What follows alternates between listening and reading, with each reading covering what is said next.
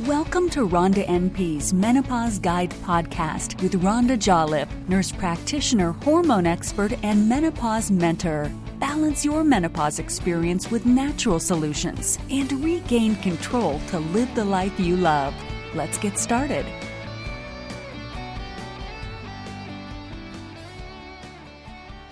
Hi, this is Chris Doctor, and I'm your co-host for the Menopause Guide podcast with Rhonda NP. I'll be joined in just a minute by Rhonda Jolliffe. If this is your first time listening, we are really happy that you're here today. We produce this podcast every week, and you'll be able to find any of the resources we mention, as well as our show notes, at our website, rhondanp.com. Today's episode is number 007, and we've named it Exercise, Why You Might Be Doing It All Wrong. Today, we dive into why it's so important to exercise during menopause and the positive difference it makes with balancing out your hormones. Rhonda goes into all of the details, and we talk about the right ways to exercise, and it is different from what you might be doing right now. We discuss ways to adapt our current ways of exercising related to running and biking, and we go into detail on the relaxing and calming exercises, one of which is Pilates. Rhonda is a certified Pilates instructor, and she breaks down why this is the perfect exercise for perimenopausal and menopausal women. I do it, and I love it. We cover some information on the right types of supplements to take. We touch on the concept of our exercise bucket list. And finally, we talk about ways to improve our human growth hormone, which can be a great support during this time. There's a lot of great information to share in this episode, so let's get moving. Today's topic is exercise. You're going to either love it or you hate it, but we're going to talk about it today. So why don't we start really talking about why during menopause we need to think about changing up our exercise routine? Well, there's some people that don't exercise at all. And I have to tell you that if you are not exercising while going through menopause, you're going to figure out really quickly that it's going to make a big difference to start an exercise program. So if you're one that hasn't exercised and you're not an exerciser, you do need to do something, and that might look different than those that have been exercising their whole life. But it doesn't matter who it is, what it is, we need to exercise. Why do you need to start? What's the big difference it makes during menopause? The number one reason is it helps balance out the hormones. So there's just study after study on what exercise really does to our chemistry of our body. And basically, it will help lower insulin levels, which insulin comes from the pancreas, which manages our blood sugar. And the insulin takes a hit at menopause because you don't have those ovaries doing their job. So insulin becomes more important. So it helps lower insulin levels. The other thing it does chemically is it lowers cortisol levels. So cortisol is our stress hormone. Now we know that a lot of people exercise to relieve stress, and that's why, because it does help that chemically in our body, decreases the cortisol levels, and so it helps us manage our stress. So those two main hormones are affected in exercise and extremely important at menopause. Okay, so that makes sense. So when you exercise, you feel better, but we can't do let's say, so I am a runner, I used to be a big runner, and when I got into perimenopause, because of our relationship, you told me, oh, you can't do that anymore as much as you have been. Why not? Yeah. Well, if you're a long-distance runner, for instance, what you are doing is you're pouring out a little bit too much adrenaline over time. So it can, when I say over time, it might be that if you're actually running for 45 minutes to an hour, you're really getting into that adrenaline surges. You're using a lot more adrenaline. And that in turn can actually wear you down because it's those adrenal glands that are now doing the workload during menopause. So if you're pouring out too much adrenaline, you can actually get really tired. And so if you're feeling more fatigued than you used to, and exercise is not helping that, it's making it worse, you need to cut back. So what kinds of ways can we adapt our exercise in perimenopause and menopause? So, if you really love that running, what I would suggest is a run walk. And so that's like a high intensity interval training type thing. So you can run for maybe 2 minutes and then walk for a minute, run for 3 minutes, walk for 2 minutes. So a run walk will actually kind of bring those cortisol levels down without pouring out too much adrenaline because you're getting those rest periods. So that's really, if you have to run, that is a really good way to do it. And probably if you're doing something like that, 20 to 25 minutes is enough. You shouldn't do that for a long period of time either, because eventually it does wear you down. So then when we're talking about running, would that also hold true for biking or anything else where you get your cardio level up really high? Yeah, it does. The thing about running that's interesting as you go through menopause, the things that change are really our hormones affect our joints. And so when you're running, it is affecting your joints more now because you don't have that lubrication that you're getting when you have estrogen on board. So you're probably going to get more arthritic changes and some pain in your joints a lot quicker now that you've gone through menopause. So if that's the case, going a little off topic here, is what kind of supplement should you take in terms of if you have joint pain? Because the estrogen is kind of slowly draining from your body. It is.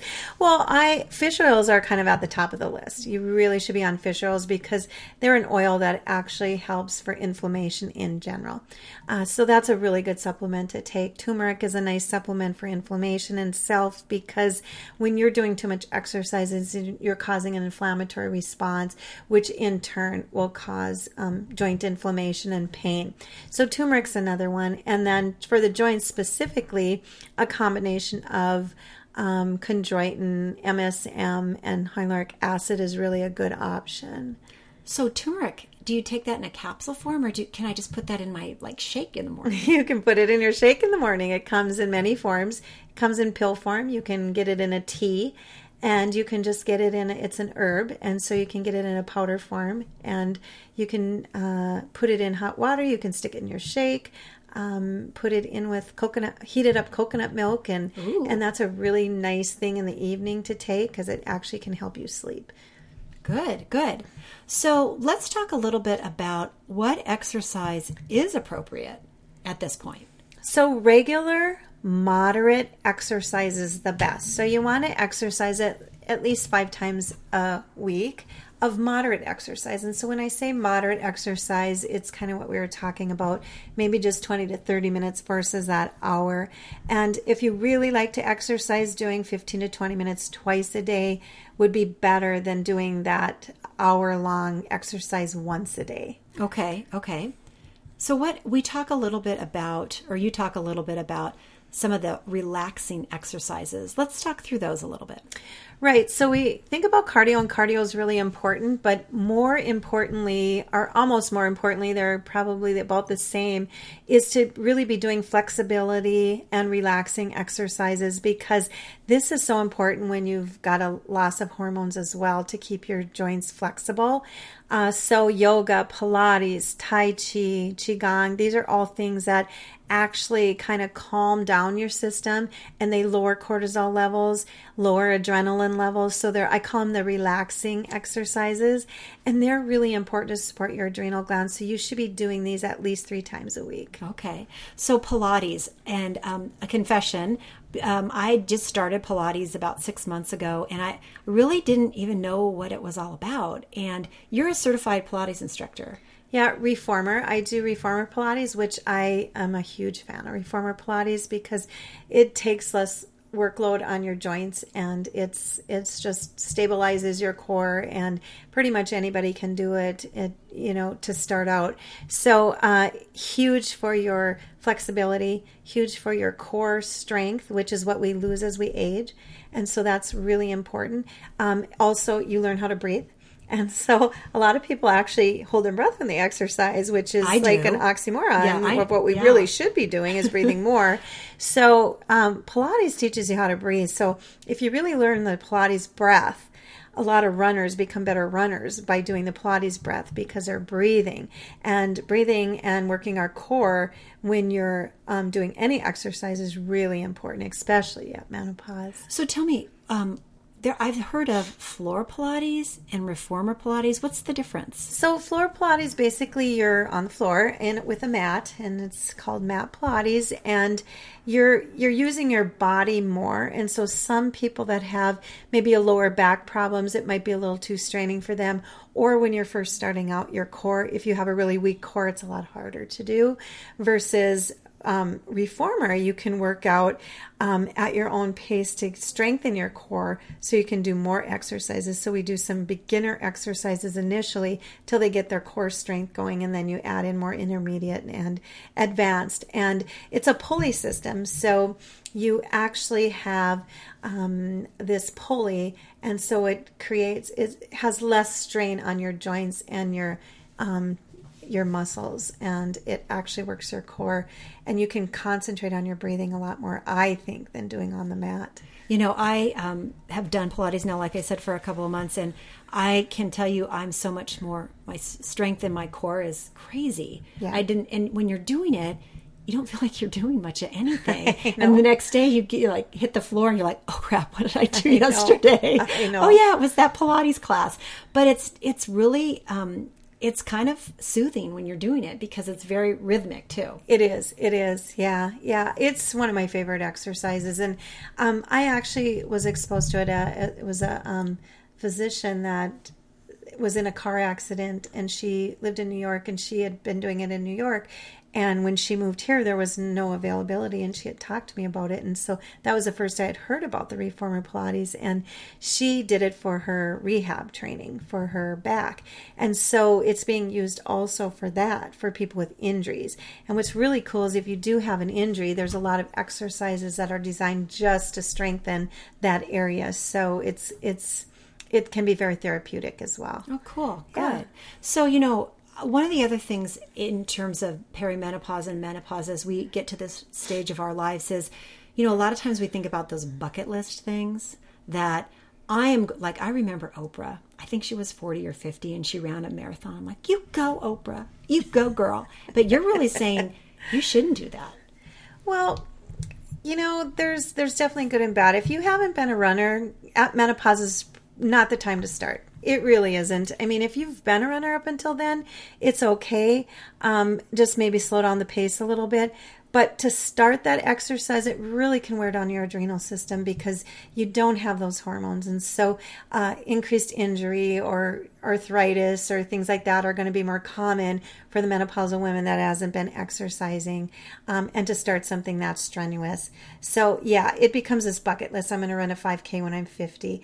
And so if you want to run a 5K, if you're under 40, do it when you're 40 versus 50, because at 50 is really not the best time to be starting a running program because you're just starting to go through menopause then. Yeah. So what other tips do you have for exercising for perimenopausal and menopausal women? So, yeah, well, it's all about hormones. So there's definitely some things that go on in exercise. The human growth hormone that we lose more rapidly after menopause.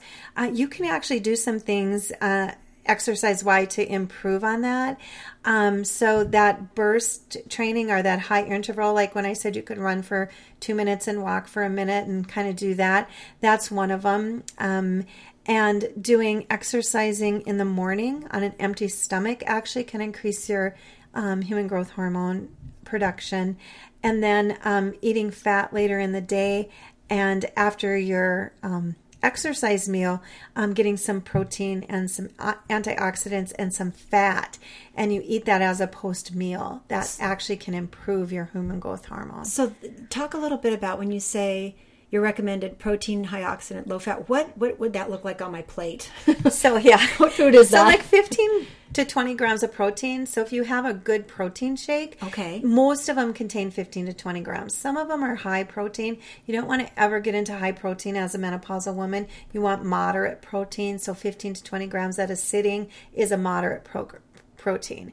Higher for a lot of women because women tend to not eat protein. So it seems like you're eating more protein when you go to that 15 to 20 grams, but that's really a moderate protein. High protein is not something menopausal women should do because it is hard on your bones and it does deplete. So 15 to 20 grams, most protein shakes have that. And so just simply having a protein shake after you eat is a really good option, and maybe putting some greens in there, some fruits, some vegetables, and doing a smoothie that's high antioxidant, and then maybe adding a teaspoon of coconut oil or peanut butter or almond butter or something that actually puts a little fat. That's a really good post-exercise meal. So why do we need fat? I don't get that. Tell me why we need fat. Well, fat's really important for hormone production. Okay. So if you don't have enough fat, your body actually cannot produce hormones. And that's all hormones. So you need fat. And fat also helps balance out insulin levels as well. And so again, we're trying to balance that out. So yeah, low fat diet or not is really not a favored diet of menopause actually.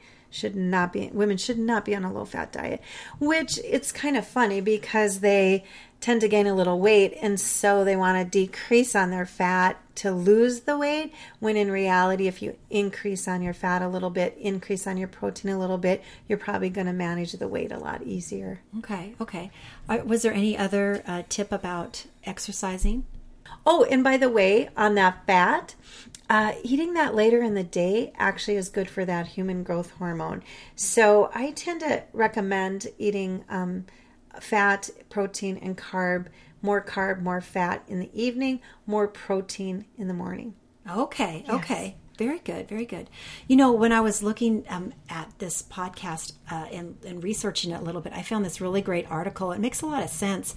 It just talks about the value of exercise. It was in the New York Times in September, and it just talks about, you know, not only we want to feel better, but exercising. There's a new study that goes a strong incentive to exercise is you can save, and they quantified this, which was kind of interesting. You can save about $2,500 a year by reduced medical costs just by walking 30 minutes 5 times a week, which is crazy.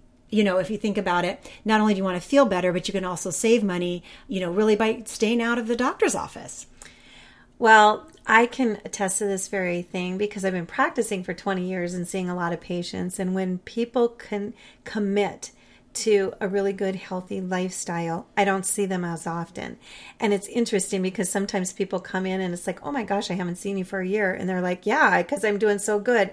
Not to mention, I've taken men too, off of blood pressure medication, cholesterol medication. So the cost of that, which by the way, is not getting cheaper. Mm-hmm. And so neither are the office visits and what insurance coverage is doing. So you will definitely save. I can completely attest to this, and $2,500 a year really sounds right. Good. So when we think about exercise and menopause, is there anything else of all the things we talked about today? What's kind of a takeaway message for someone just coming into menopause or perimenopause and really understanding that, you know, this is a time to start to do things a little bit differently? Yeah. To really, really start exercising. If you're not exercising at all, it's going to make a huge difference on how you feel. And if you are an over-exerciser, to really look at that. And so if you are running 7 days a week or even 6 days a week and you're running miles and you can't sit down and you're really, I mean, pretty much people that are high adrenaline people know they're high adrenaline people. And if that's you, just calming that down. You want to calm that system down. Maybe only run 3 times a week and adding in that weight training and those relaxing exercises. Good. Well, thank you. So again, we want to wish you all the best in your exercise efforts and start to think about things just a little differently. So thank you so much for joining us today. Yes, thanks for joining.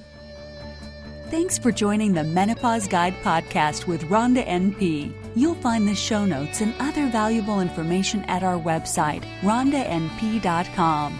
Don't worry about this menopause thing. You've got this.